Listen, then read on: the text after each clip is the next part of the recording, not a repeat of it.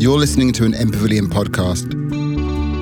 Conversations about design and the world we live in. For more, visit our archive at mpavilion.org and subscribe wherever you find your podcasts.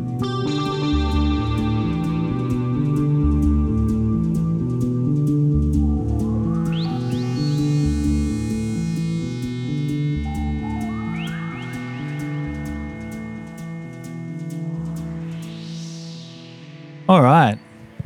I think we might kick things off. Thanks so much, everyone, for coming down tonight for our discussion on how design shapes worldview and worldview shapes design. My name's Sam Wines. I'll be your co-host for tonight. Co-host. There's meant to be an Andrew here, but he's not. So I'll just be your host tonight, actually. And I'll be weaving through some perspectives and asking some questions for our panelists. So to start things off, I would like to pay my respects to the traditional custodians of the land on which we gather here today. So this is part of the Kulin Nation, and there is both Bunurong and Wurundjeri land close by that is still they're still settling where the borders were around here. So I tried and do my best to acknowledge both tribes, given that they didn't really have lines like we might have. So things would blend and change. So, just worth calling that one out. And I'd like to acknowledge, obviously, their elders past, present, and emerging. If there's any Indigenous people here as well tonight, I'd like to pay that respect onwards to you as well. So we're going to keep things really casual tonight. You might have noticed that we are gathered here in a circle, and we are sitting down with you at this height as well. And that, I think you can thank Dom for that one. I appreciate that. But it's just shifting, I guess, the dynamic of the conversation, right? Rather than us being up on a pedestal, we're down here with you, engaged in a conversation where we're all equal and all level. And just thinking about how that changes the dynamic, rather than us being literally elevated and above you talking down, we can now look across as equals. And just, it's interesting how things like that, slight little nudges or changes can shift the way in which we perceive a situation or reality. Anyway, enough preamble from me. Maybe we can start over to the right, Willow, and feel free to just introduce yourself, a little bit of your background, and then we'll just sort of go around through the circle. Hello, everyone. Good evening. Nice to see you all and be here with you. Can you hear that okay? Yeah, cool. So my name is Willow Burzin. I'm a designer born and bred in Melbourne, and would like to acknowledge the Wurundjeri people on whose land I also work and play. And I'm one of the people that started the Coalition of Everyone, and basically really interested in how democratic repair and renewal can help us make better decisions together and to surface collective wisdom for our common futures. I'm going to try and keep it short and sweet. Move it along. Cool. I'm Dominique. I would also like to pay Julie Brooke. Part of my own reconciliation journey is to learn language. Julie Brooke is a word I've been taught as the word for respect, the Wurundjeri word for respect. So I'd like to pay Julie Brooke to elders past and present as well. And also celebrate that we're in between. My other part of my reconciliation journey is to learn more about the seasons and be in touch with this place. Because as far as worldviews shifting, Dark Emu just completely shifted me from white colonialist to, aspiring custodian. So I'd like to pay, we're moving from the brown butterfly season, so you'll see black, and then into the fat eel season, which is... the word that I have been trying to learn is the word for deep listening. And I'm going to have to come back to you because I only started learning it today and it's gone out of my head. So I'll come back to you. But there is a beautiful word which I've forgotten. Is it Dadiri? It is Dadiri. Yeah. So I'd like to share that word with you and hope that we can deeply listen to you as much as you can deeply listen to us. Thanks so much for that. That's a really nice bringing in of the seasons. I really like how you have that in your email footer as well. Just a little subtle plug about what seasons actually are when you acknowledge the traditional custodian's way of perceiving the world here. So I've already said my name, but yes, Sam. I run a transdisciplinary innovation hub and biotech co-working lab called CoLabs Melbourne. We're trying to help catalyse that transition to a circular, bio-based and regenerative economy. And we do that through supporting collaborative consumption of equipment and things that are related to innovation. And we're trying to do our best to help, raise social foundations and bring humanity back within the planetary boundaries. So that's kind of my approach and where I come from, trying to support systems innovation. And then we have Christina. Would you like to? Sure. Hi, everyone. I'd also like to extend my acknowledgement to the Wurundjeri and Boonwurrung people of the Eastern Kulin Nations, where I primarily work and live, and to the constant learning that I have from these places. So my name's Christina Napoleon, and I run an initiative called Terrain Projects, which is an initiative where I create playful physical and digital spaces to remind humans that we are embedded in a more than human world. So my background's in geography, and it went through a bit of an evolution. I'll keep it tight and short for this intro. But initially it was about understanding, well, how did we get to this ecological crisis that we're in the first place? And then that very quickly, through the study of the environment, led to human-nature relations and recognising that the changes that we need go far deeper than just technology and the really tactile scientific stuff, but into the deeper level of how we had created this negative and destructive relationship with the natural world, and then the kind of things we need to do to remedy that. So that's now where the work is, and it takes all kinds of colours. So I'll just leave it there for now, but that's where it sits.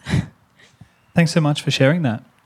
Now, to kick things off, I thought it might be wise for us to explain some of these words that we're using when we say worldview, and how that impacts or affects your design process. So, if anyone would like to maybe start things with how that sort of interplay works for you, and what we might mean when we say worldview. Anyone's welcome to start. So I thought maybe I'll just say what worldview is, and then we can each say how our worldview... So the worldview is the glasses you will look at and how you see the world. And that tints how you understand what you're seeing. So if you see the world as something from which you want to take, that winners, survival of the fittest, that's one way of looking at the world. Yet there are other ways of looking at the world. I'm here to contribute, and the world becomes stronger because I'm giving to it, not taking from it. And so that shift from taking to giving is a huge shift in worldview, and it makes impact on every decision. Yeah, thanks so much for sharing that. I think that addresses two really important things. The fact that language plays a big role in shaping our reality, and then also that the metaphors we use can again cause a way in which, really shape the way in which we perceive the world. Would anyone like to speak to how the interplay between worldview and design? I can jump in on this one please. As well, and I'm going to also throw in here that you've queried up ontological design, and we'll incorporate that into this chat. So I thought maybe I can incorporate that to this answer. So ontological design being how design shapes us, and then in turn design shapes us back. And so I guess worldview in a way is about saying what are the spaces that we have, and how does that alter our perception of the world, and what could we facilitate, say, an emotional level response rather than a surface level response to a space, for example, would be one way that we could shift on a deeper kind of iteration, and also creating light bulb moments where new thoughts and ideas can trickle in, a new space for that, and allowing new space. So I think this comes as well as the work I do through Terrain in saying how can I facilitate spaces that create perception change and centre behavioural and values towards ecology in those spaces, and what does that take? So how do you get people to enter spaces, or how do you facilitate or hold a space that is empathetically driven for emotional response? And also some of our best stories are what alter our perceptions. So thinking about the best storytellers, I think they're the ones that can engage in emotional response as well. Thanks so much for sharing. Now, Dom, I know you said for me not to bring this up, but you have a pet peeve with ontological as a word. Maybe we could tease that out for a bit. You shouldn't have told me. I was an academic for 20 years. And I found that a lot of academics use big words to hide the fact that they don't know shit. And so I like just give me an example of what it means as opposed to use this big word that limits who can listen to what I say. And that's so I told Sam that if you'd put ontological in the title, I would not have been here because I'm no way. I have to jump in there as well and say I think ripping it off like a Band-Aid at the start was part of a strategy to go, let's just acknowledge that word from the get-go so we don't have to bring it up again later.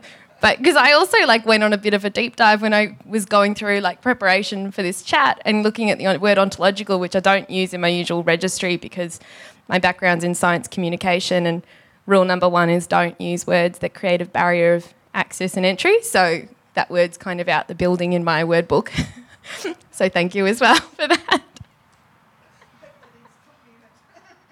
No, but it is really important, and Willow will let you answer in a sec, but I'll just riff on this for a second. And I think the reason why I think it's really fun to play with terms and words is because they literally do shape the way you perceive the world. And so if you're using things like epistemological and ontological, that might work for philosophy. And it obviously does point to something very specific, but we can also say things like new ways of doing, being, seeing, and knowing, and that kind of gets the same message across. But when we refer to ontological design, it is that sort of how essentially the tools and technology we create shape the way we are in the world as beings. But yes, I think it is an interesting thing to call out. So thanks so much, Tom, for that. And Willow, would you like to share how the whole worldview design interrelation? I'm not an academic, so I actually had to look up the word and go, ontological, right? What is this? Google help. I actually think what's quite interesting about trying to understand how our worldviews shape us and how... There's a quote I think of, when you change the way that you look at things, the things you look at change. And I started wondering about the differences between who we are and then how we're imprinted as well in our lives, particularly our earlier formative years. And these can create a good and bad imprints in who we think we are. And we're always, on this lifelong search for meaning and trying to understand who are we outside of that. And I think that space is a really interesting kind of inquiry to want to know, who are we and how do I see the world and how do I perceive it because of my experiences external, my parenting, where I've grown up, my culture, etc., etc. And there's this wonderful thing that I've recently come across, which is to reconsider the moment when you're responding to something and to not react. And I'm not great at it. I'm trying to practice it more at the moment and be less reactive to what's coming at me and into me and to just observe. And I feel like that's this strange, woolly, spongy space to kind of explore a bit further. It's like, what happens when we're in life and any incident may happen or otherwise, or we're being triggered by something? Who are we and how are we responding and what are we seeing and perceiving? Yeah, that's a good one. That reminds me of... a quote that the space between stimulus and response is kind of where your free will sits, and that's where you have your agency to make decisions. And if you are just responding without maybe thinking or reflecting, then yeah, you might not actually have as much agency over the situation as you might think. But yeah, thanks so much for sharing that. So what I think might be a nice one to go on to now, just given the fact that we were just touching before on what you were speaking about, Christina. How do you see cultural and societal worldviews shaping the design process? So you obviously actively work on kind of the opposite of that, trying to break down those barriers. So how would you see that happening in your space, and what do you actively do to try and break that? Ooh. It's a big question, but it's a good one.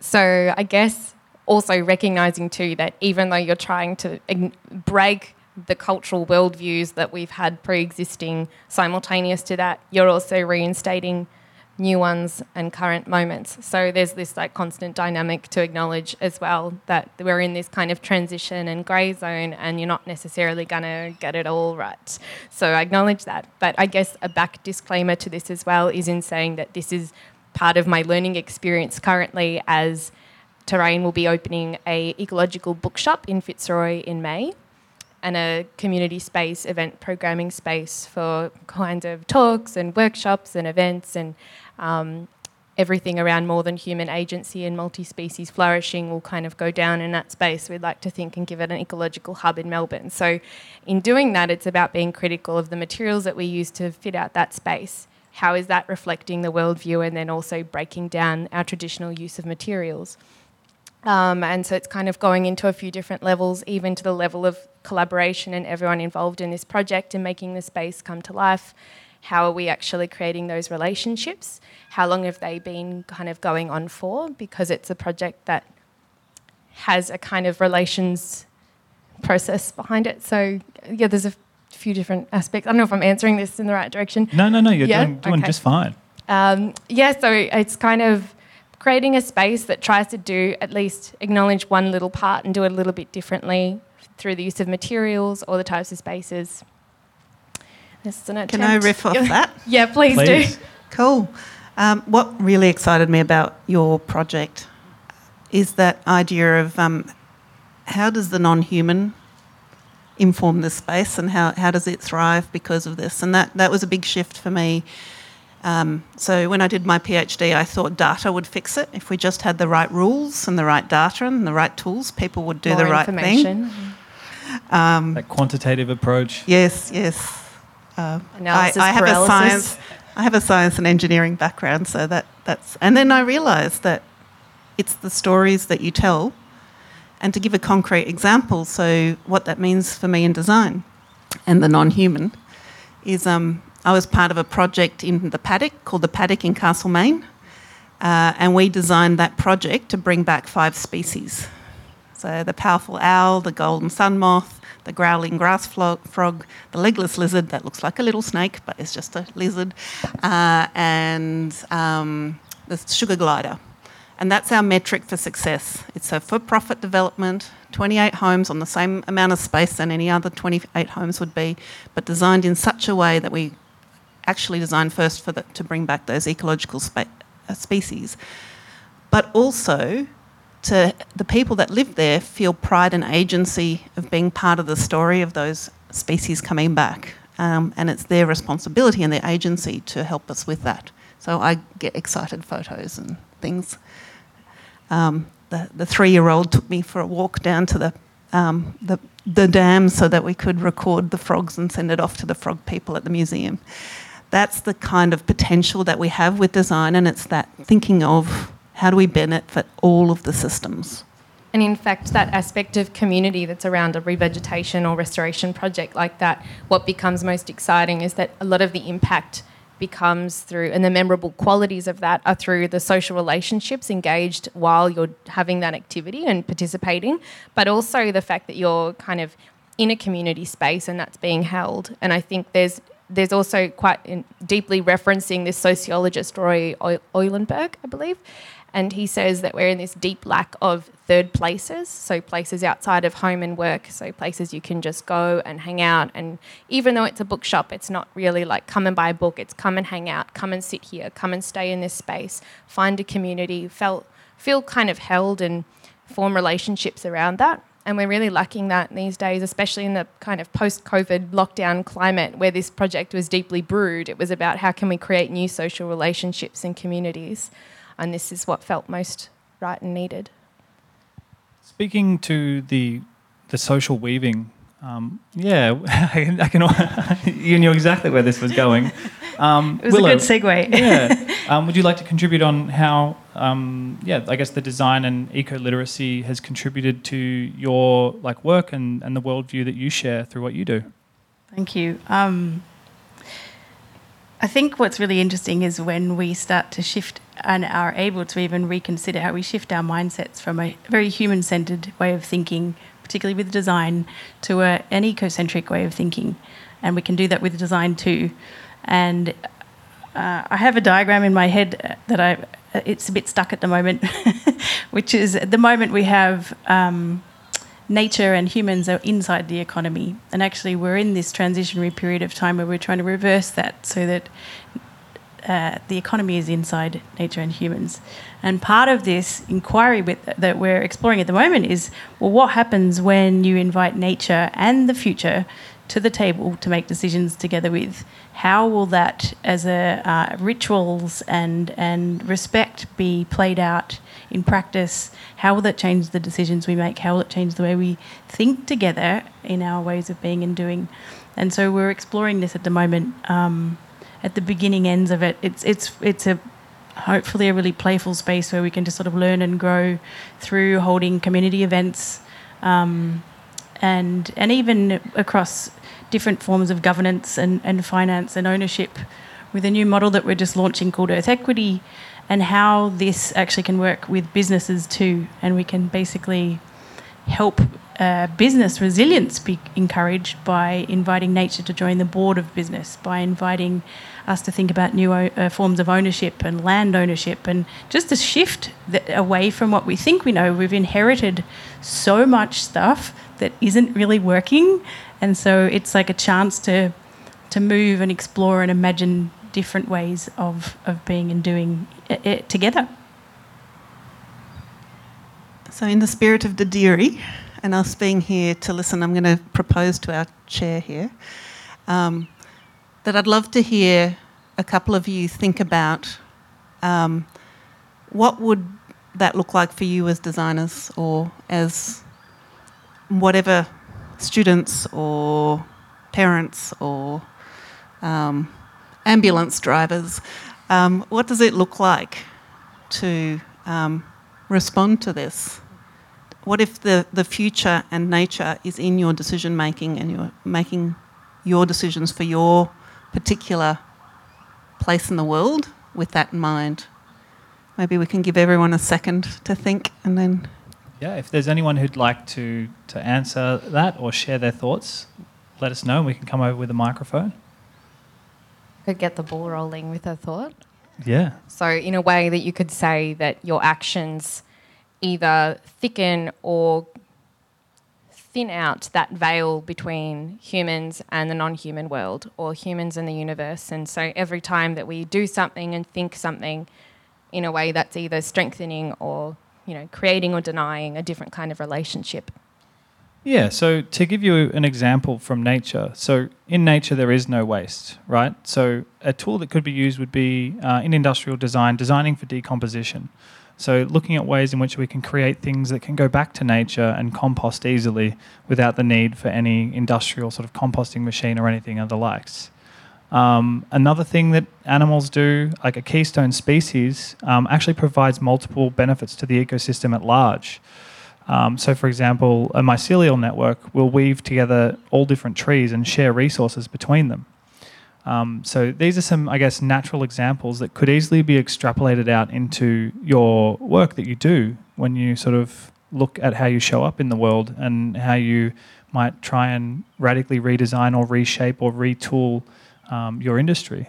So is there anyone who'd like to have a crack at anything? And again, no pressure. Oh, perfect. Dom, quick off the mark. Thank you. I will say a really bad word, so stick with me. I've worked with NFT. All right, sorry. Again, I'm sorry for the bad word. No, weird. It's okay. And non-fungible tokens. So just to clarify, it's dancing in the Web3 sort of space. Yeah, I won't say die. crypto, but I'll say Web3. Yeah, okay. It's gonna die soon. So anyway, my job was to, we were making a game using Web3, and my job was to be, I was the game designer, and one of the things in Web3 was that we used, we're using real world economy, which is different from any other thing that was until now in games, because it was a closed economy and you can invent money. It didn't matter. It was infinite. And once it wasn't infinite, we started to think, all right, how I don't know how to say it exactly, like, how don't we just lose all our money in 2 minutes? Because if we give free money, a lot of people will come, and that's it. There will be no more money for the company. So as part of my job, I need to start looking how do we protect that? And eventually, where I came to was nature. It was like looking how the resources, they keep themselves inside the system. You can see it like, for the easiest example is rain. So, and also like looking at that kind of economy, we looked on countries' economy, because this is like real money, and banks also like had these problems. Like when there was the inflation and stuff like that, they just print more, and it's not real. And I think like looking at economy and getting inspired by nature, it's something that we can really crack and find out how we do it right. Yeah, that's a great point. I think that harkens to biomimicry or biomimetic design and approaches where we use nature as model and mentor.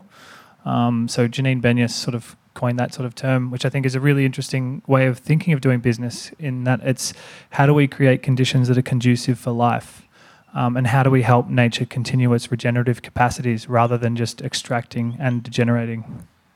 Oh gosh. So I know there's another person going, but we'll riff off this for a little bit, and then we'll riff off yours.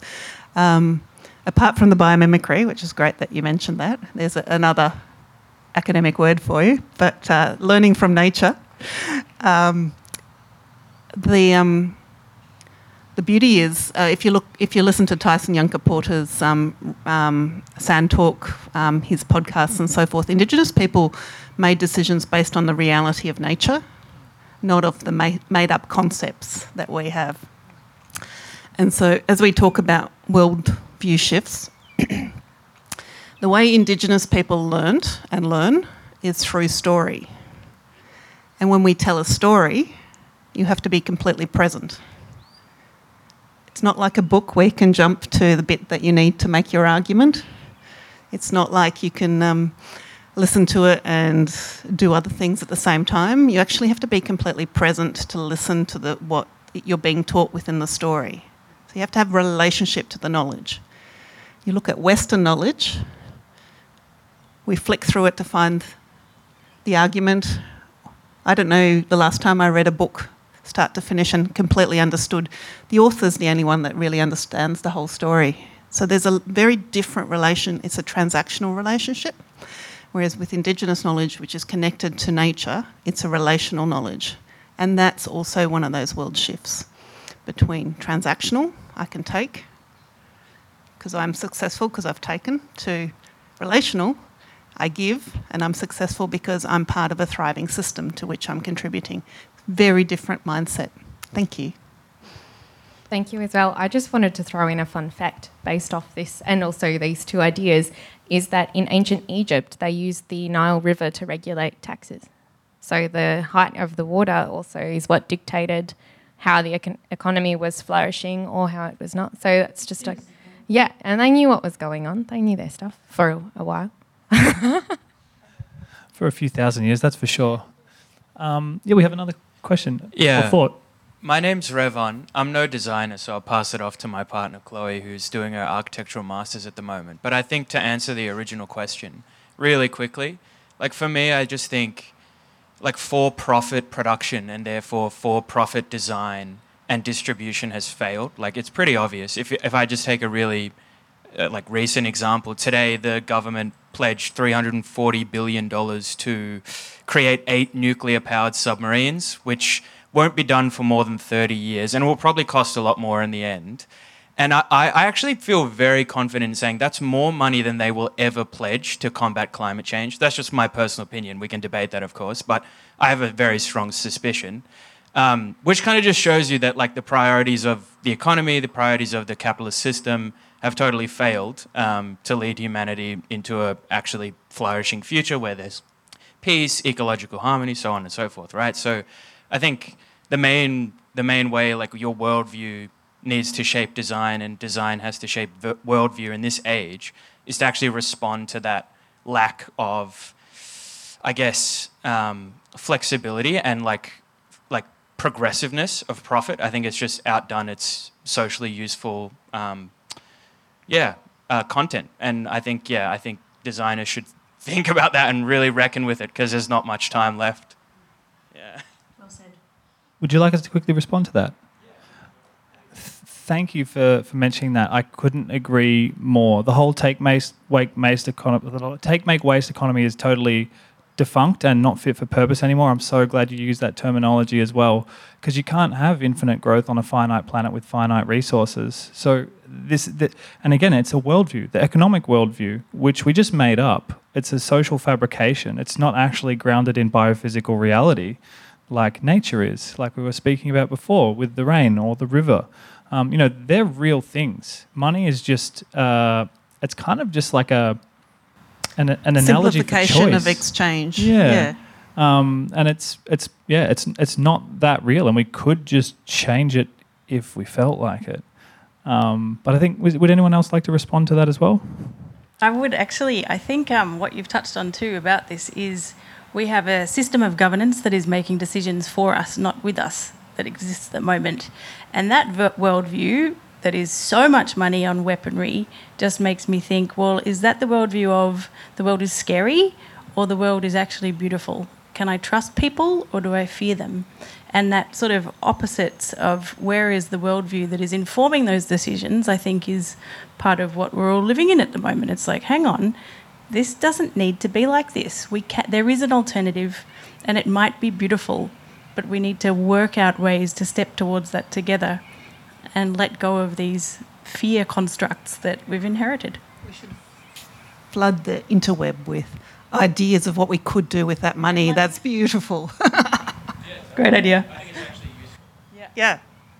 That would be very interesting. Would you like to share your thoughts as well? Yeah, sure. Oh my God. That was a lot louder than I was anticipating. That's right. Yeah. You speak really quietly, so you do want to... I know it sounds loud to you. That's because you're near there. Oh, yeah, true. I was like having a similar vein of thought to that kind of thing because, I'm doing my master's at the moment at Monash and I'm studying Sue Fujimoto's House of Music in Hungary, which, if people don't know, it's like really beautiful biomimetic design. Basically just looks like a big mushroom with like trees going through it. It's meant to be like creating a gradation between like the artificial and nature to try and help humans feel more connected to nature, essentially. But sort of like the point about like how you can't separate your design, no matter what worldview is actually like informing that from like the political and economic priorities of the system, because the government who commissioned it is the government of Viktor Orban in Hungary, who is like a really far-right fascist kind of figure. In a speech, he said that Europeans and non-Europeans should not mix. And he's commissioned this project as like a legacy project to try and like honor like Hungarian culture and his own government and stuff like that. So it's like you have this beautiful like biomimetic design, but it's sort of used in this vein of sort of greenwashing this horrible government sort of thing. So I just use that to say like I think like architecture is like there's limits obviously to how much you can sort of like influence like the economics and stuff, but it is a really important vehicle of critique. I think it's actually like an essential vehicle of critique, as is like art as a sphere more broadly. But you need to be like explicit and sort of like, you mentioned the third place, which I think is like a really important thing to consider, how working class people are more and more losing democratic rights over space and stuff like that. So thinking about ways people can feel agency over the spaces that you can create and can influence and stuff can create contradictions in like broader capitalism, where people think like, if I can have agency in this space, why can't I have agency over this space? If I can sort of decide things here, why can't I have more choices in this other sphere that I inhabit and stuff? So yeah, I think like architecture and design more generally can just be a really important way of sort of like giving people experiences that sort of stretch beyond the limits of what capitalism, like capitalist realism and neoliberalism sort of like impose on people's imaginations, I think. Thank you. I think that the bit that I take from that's the power of creativity. And that's uniquely human. And I would argue that we're part of nature. We are nature. We've evolved to be right here, right now, for a reason. And it's our creativity, our intuition, our ability to test, hypothesize, and so forth. And if we switch that to really listening to the reality of the world, together with our creativity, that just gets me so excited. And there's so much power in that. And all of us who are designers in some way, even a old scientist and engineer over here, we can see the power of the uniquely human thing that we can provide. And we've tried to limit that through our economic models. But actually now we're starting to explore what that looks like when we expand it again. Look at the place where we're sitting. Can't imagine anyone doing this 30 years ago. So I was thinking about the George Monbiot quote. We need public luxury and private sufficiency in that comment that you made earlier, and the reflection there as well. And so I'm not an economist. I have to just get that out there.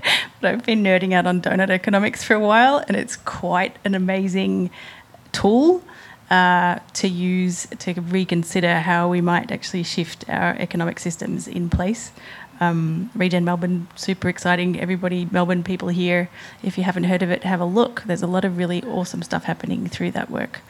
I think part of the shift that I hope we're all finding ways to be involved in and use our skills and our interest and our curiosity as forces for good in the world is to actually step towards how do we create these pathways for change? What do people need? What are the stories that we're telling? How can they be accessible for everybody, and so that we don't leave people behind in this crazy transitioning time?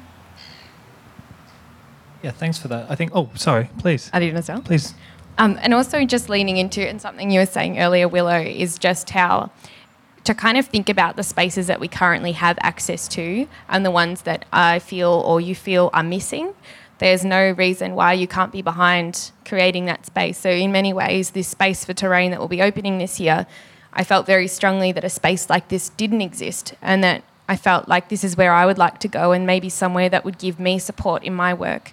And how I thought, well, how would that also support other practitioners in other spaces, other fields, other industries in integrating and applying ecological ethics into their work? And I thought, do we have an ecological help desk in Melbourne that is not an academic, guarded space, or not through kind of paid workshops and things like that? Like, where would you go? Like, what's the genius bar for ecology? And so that's kind of the underpinning of the concept of the space. And I thought, well, there's none of that. So let's give that a 2-year time lapse and see how it goes. So it's all a prototype, it's an experiment, and it's designed to decay in 2 years as well. So that's part of the 2-year longevity of it.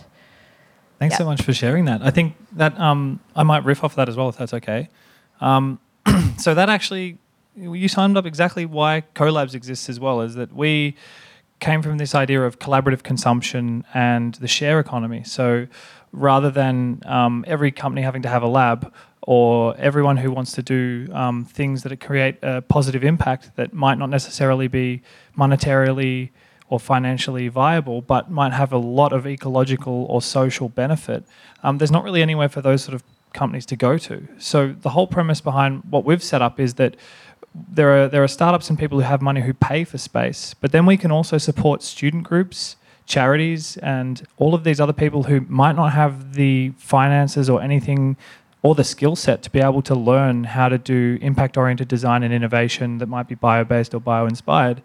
And then they can come to us and we offer them free space, free consultation, free support, networking them with other people. Because what this does is, I'm not sure if anyone here is familiar with the different forms of capital. So rather than just financial capital, there's ecological capital, spiritual capital, social capital. Not to financialize everything, it's just, the map's not the territory. Use this as guidelines, right? Just acknowledging that there are different forms of value other than just money. So I guess what we're trying to do is optimize for the whole rather than maximize for financial return. So yeah, we don't make a crazy amount of money because we give back and support and do things at a fair price that's under the market value, but that's because that's how nature also functions. So looking at weaving in those ways into how we do things and working together and hosting free events to bring people together and sharing knowledge, because knowledge capital and transfer is really important. So just to riff off that, yeah, I think that was a really important point, is that just creating space for people with ideas to try and make positive impact and creating a network and a community. So again, community is the heart of everything we do. We also have a community science laboratory that people can come along and learn about things too. So there are lots of different ways in which we can change and do what we like to call it business unusual. Just completely radically reconsider the ways in which we can function as an organisation and try and find ways to give back. Does anyone else want to? And also be happy to fail.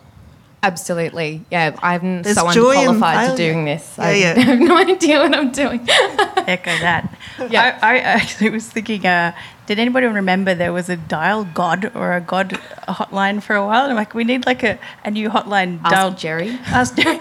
Dial nature. 2030 to regenerate the future or something, some kind of like ring in to figure out what can you do to get involved. It's a really good idea. Genius Bar Help Desk. Yeah, that's what, yeah.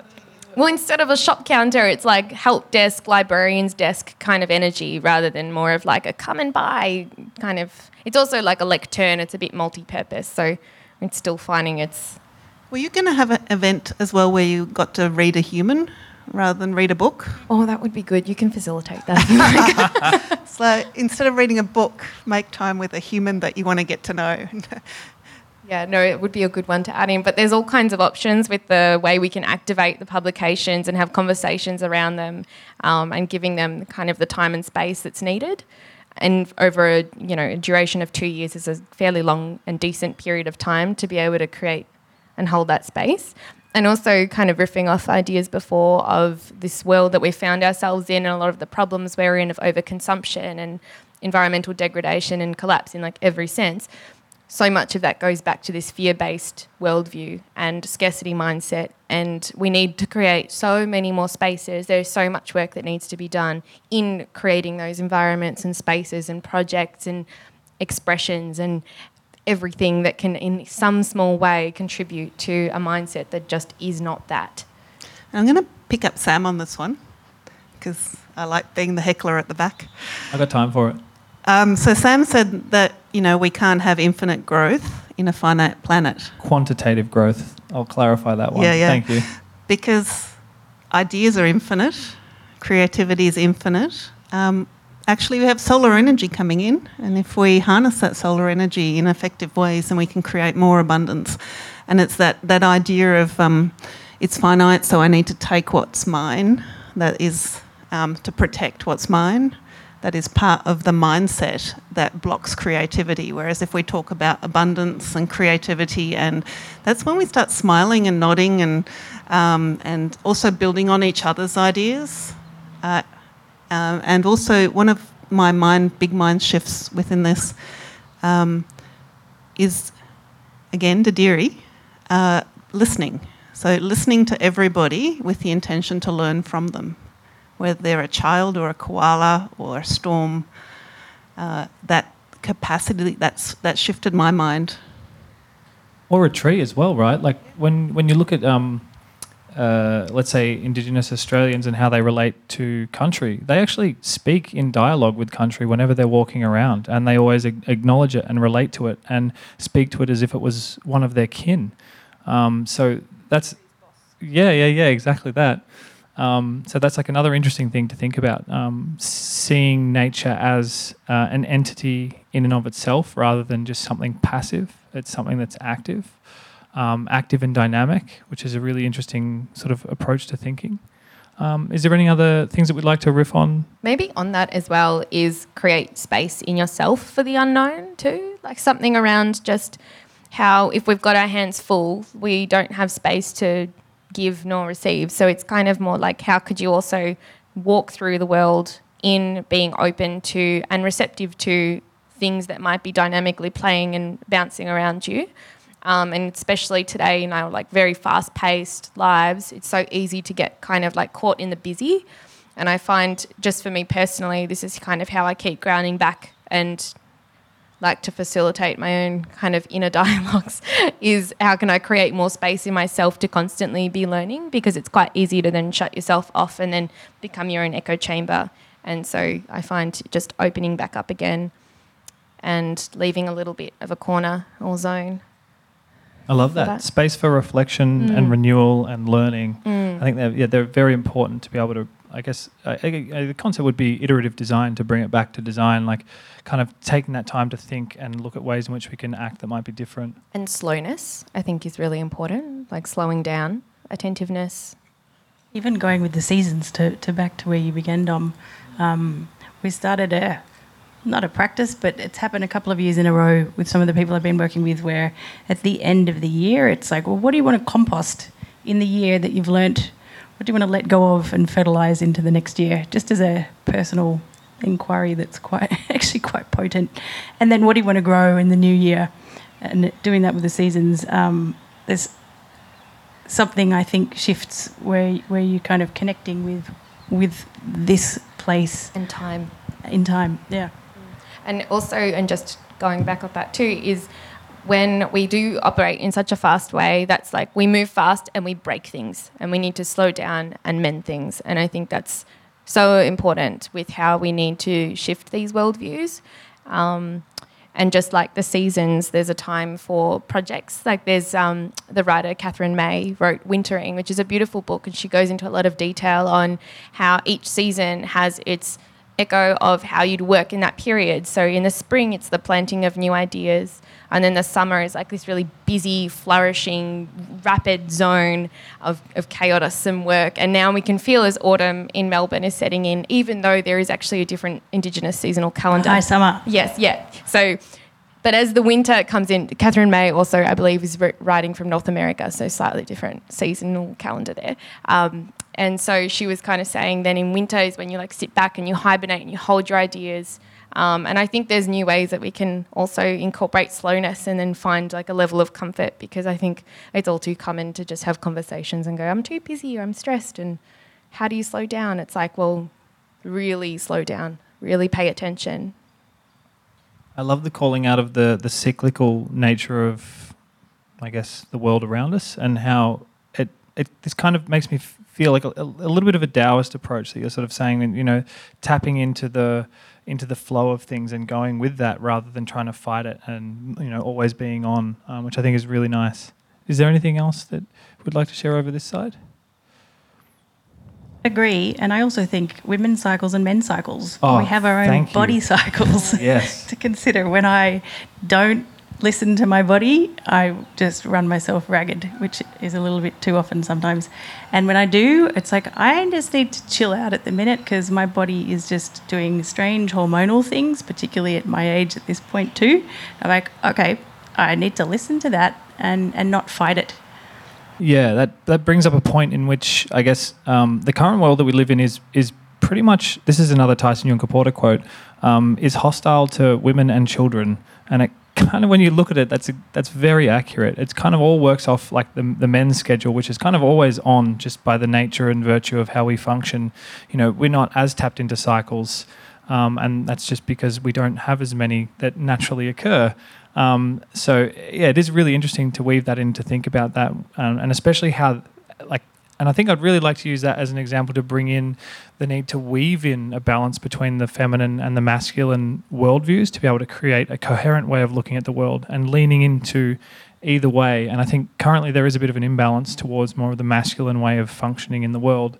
And I guess when you look at like the feminine, that definitely is more of that relational way of doing and being in the world, and emotive and seeking connection and consilience, rather than the command control narrative, which you see so dominant in, I guess, science and business and all of the things which have traditionally been very male dominated and oriented.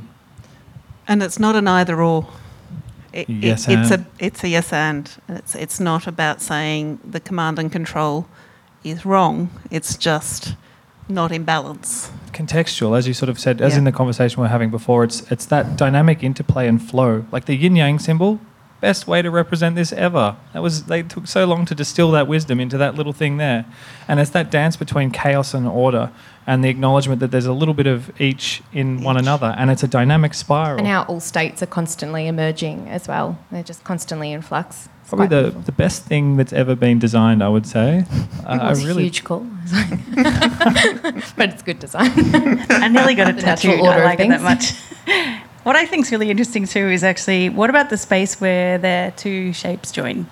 And then, of course, the edges. Exactly. Love the edges. And thinking about the donut economic model and community organising, it's actually, there's all this invisible stuff that joins us and binds us and connects us, and it's not currently seen and visible in the world that we kind of operate in modernity, and not that we want to quantify it or anything like that, but to pay more attention to it, I think, is really interesting, to try and learn and move and understand it. I think even, as you were saying earlier, Dom, about stories are the closest thing between two people is a story. And so it's actually how we perceive the world and each other, and it's that kind of space in between, or the dark matter, that is what connects us, the energy flows, and it gets a bit kind of quantum, I think, in actually what is beneath all of this around us, even if we don't necessarily pay a lot of attention to it. It's like the collective field. Oh, no, I've butted it in front of you before, and I'm sorry about that. No, it's because I'm on the end. I'm going to let go and do one of these. And also in the spirit of International Women's Month as well, and this note of care, I think we can put a lot more attentiveness into caring for each other and supporting one another. And this is kind of like the feminist idea, and I guess something that has been also feminized, and it's like that unrecognized labour that goes into communities. And by taking time to ask and check in with people and support them, it's not only a radical act, but it's a politics of care and something we can make more time for. And that is the enacting of community. Like, that is what makes and grows community, is kind of being there with people, for people. I love that. That reminds me of is it General Happiness Index that's out and about somewhere rather than GDP? Because GDP goes up when there's gross national happiness index in Bhutan. In Bhutan, yeah. Because GDP goes up if there's a war or COVID or horrible things happening, and it also incentivizes, because it's got perverse incentives to financialize everything. So as you're saying, like, what would have been, traditionally things that would have been done at home, like caring for kids or making dinner for someone, that's not good for GDP. Go out and use Uber Eats instead of making food at home. So I think, and again, that's something that is a financial tool, which the guy who made it even said that don't use this tool. Don't let the map become the territory, so to speak. It's not something, and it can be severely misused to misconstrue data. But yeah, that is a fascinating sort of perspective. We've got 5 minutes. I was going to say, should we do some Wrapping questions? Yeah. Does anyone have any questions or comments or thoughts that they would like to share? Yes, great. We can bring over a microphone. Hang on, I haven't got up in a while.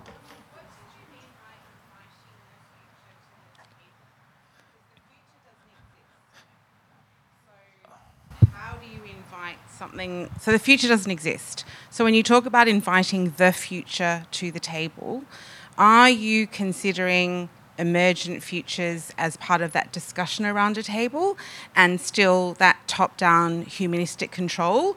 Or is it a suggestion that futures are available to us if we factor futures into what we do? Damn good question. I think it could be any or all of those things. It depends on the context and what you're trying to do with the situation. An example I'm thinking of at the minute might be, well, the voting age is currently 18, and so people's voices under 18 aren't being necessarily listened to in the decisions that are being made for their future. So what happens if we not necessarily lower the voting age, but start inviting more age-appropriate consultation into the way we're making decisions? Because the young people are our future is one way to consider it. Great question. I had two thoughts. First one is, the American Indian 7 generations back, 7 generations forward way of thinking. Every decision you want to be doing that, which means you don't make the decision for now, you make the decision based on what's been to where you want to go to. The second thought was, so the field that I came to after trying to fix the world with data was something called regenerative development. And what we do in regenerative development, do I have... Go for it. We don't have a lot of time.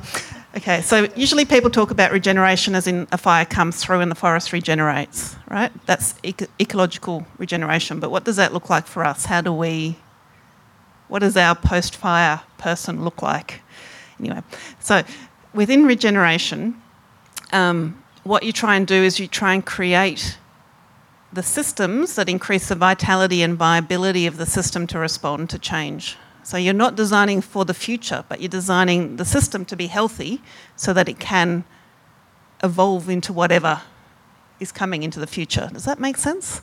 So it's not about deciding what it is going to be. It's saying, how do I make this place as healthy as possible?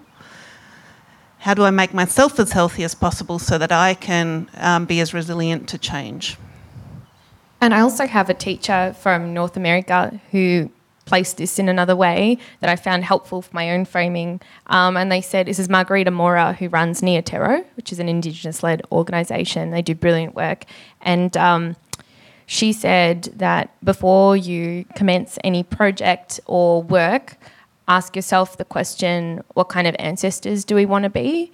So to consider the implications, the impact, how that project comes to be from that place might actually be a good way to frame that 7 generations back, 7 generations forward, and then make it relevant to how you contribute to that, because one person, this is a grand statement, but you can't really take on everything. Like, you have 2 hands and 2 eyes and there's only so much. So for me, that's a framing I use. Yeah, and another interesting framing that might be worth having a think about is when we look at the dream time, so the Indigenous cosmology and worldview and mythology and science and everything all wrapped into one, they sort of speak to past, present, future as being everywhere all at once, all the time. Academy Award winner, Some metaphysics, some quantum mechanics, just weave that in at the end. Yeah, why not sprinkle it in there? So yeah, I think just a little bit. Hot dog fingers. We need another panel for that. Yeah, exactly. That'll be another. I have a lot of books on that coming, actually. Really? Yeah. So come to the space. There we go. Yeah. Pumping it up. Yeah, why not? I got time for it. Pump up the tires as much as you need. So yeah, I think that's a really useful framework to think about as well, is that both, like, we can only ever experience the past and the future in the present. And I guess the stories and narratives we tell ourselves are what, create the conditions for that emergence to happen that you sort of spoke about there. But yeah, I think it's really interesting to think about it, that the future is also here as well, to use another quote. I think it was in Daniel Weil's book, but it's just not distributed evenly. Yeah, there you go. Thank you. I love it when the audience knows more than you about a topic. It makes life so much easier. So thanks so much for that. Is there any other questions that anyone would like to ask to even any of the panelists or to the group as a whole?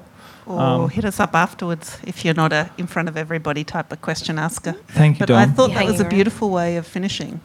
Let's go forward and be good ancestor. I like, yeah. I got time for that. Well, how about that? We're going to wrap up exactly a minute and 5 seconds early. Feel free to come up to us after the fact as well. If you would like to have a bit of a discussion, I'll be hanging around for a little while. No pressure if you guys would like to leave. But yeah, if you'd like to ask us any questions, please come up and say hello.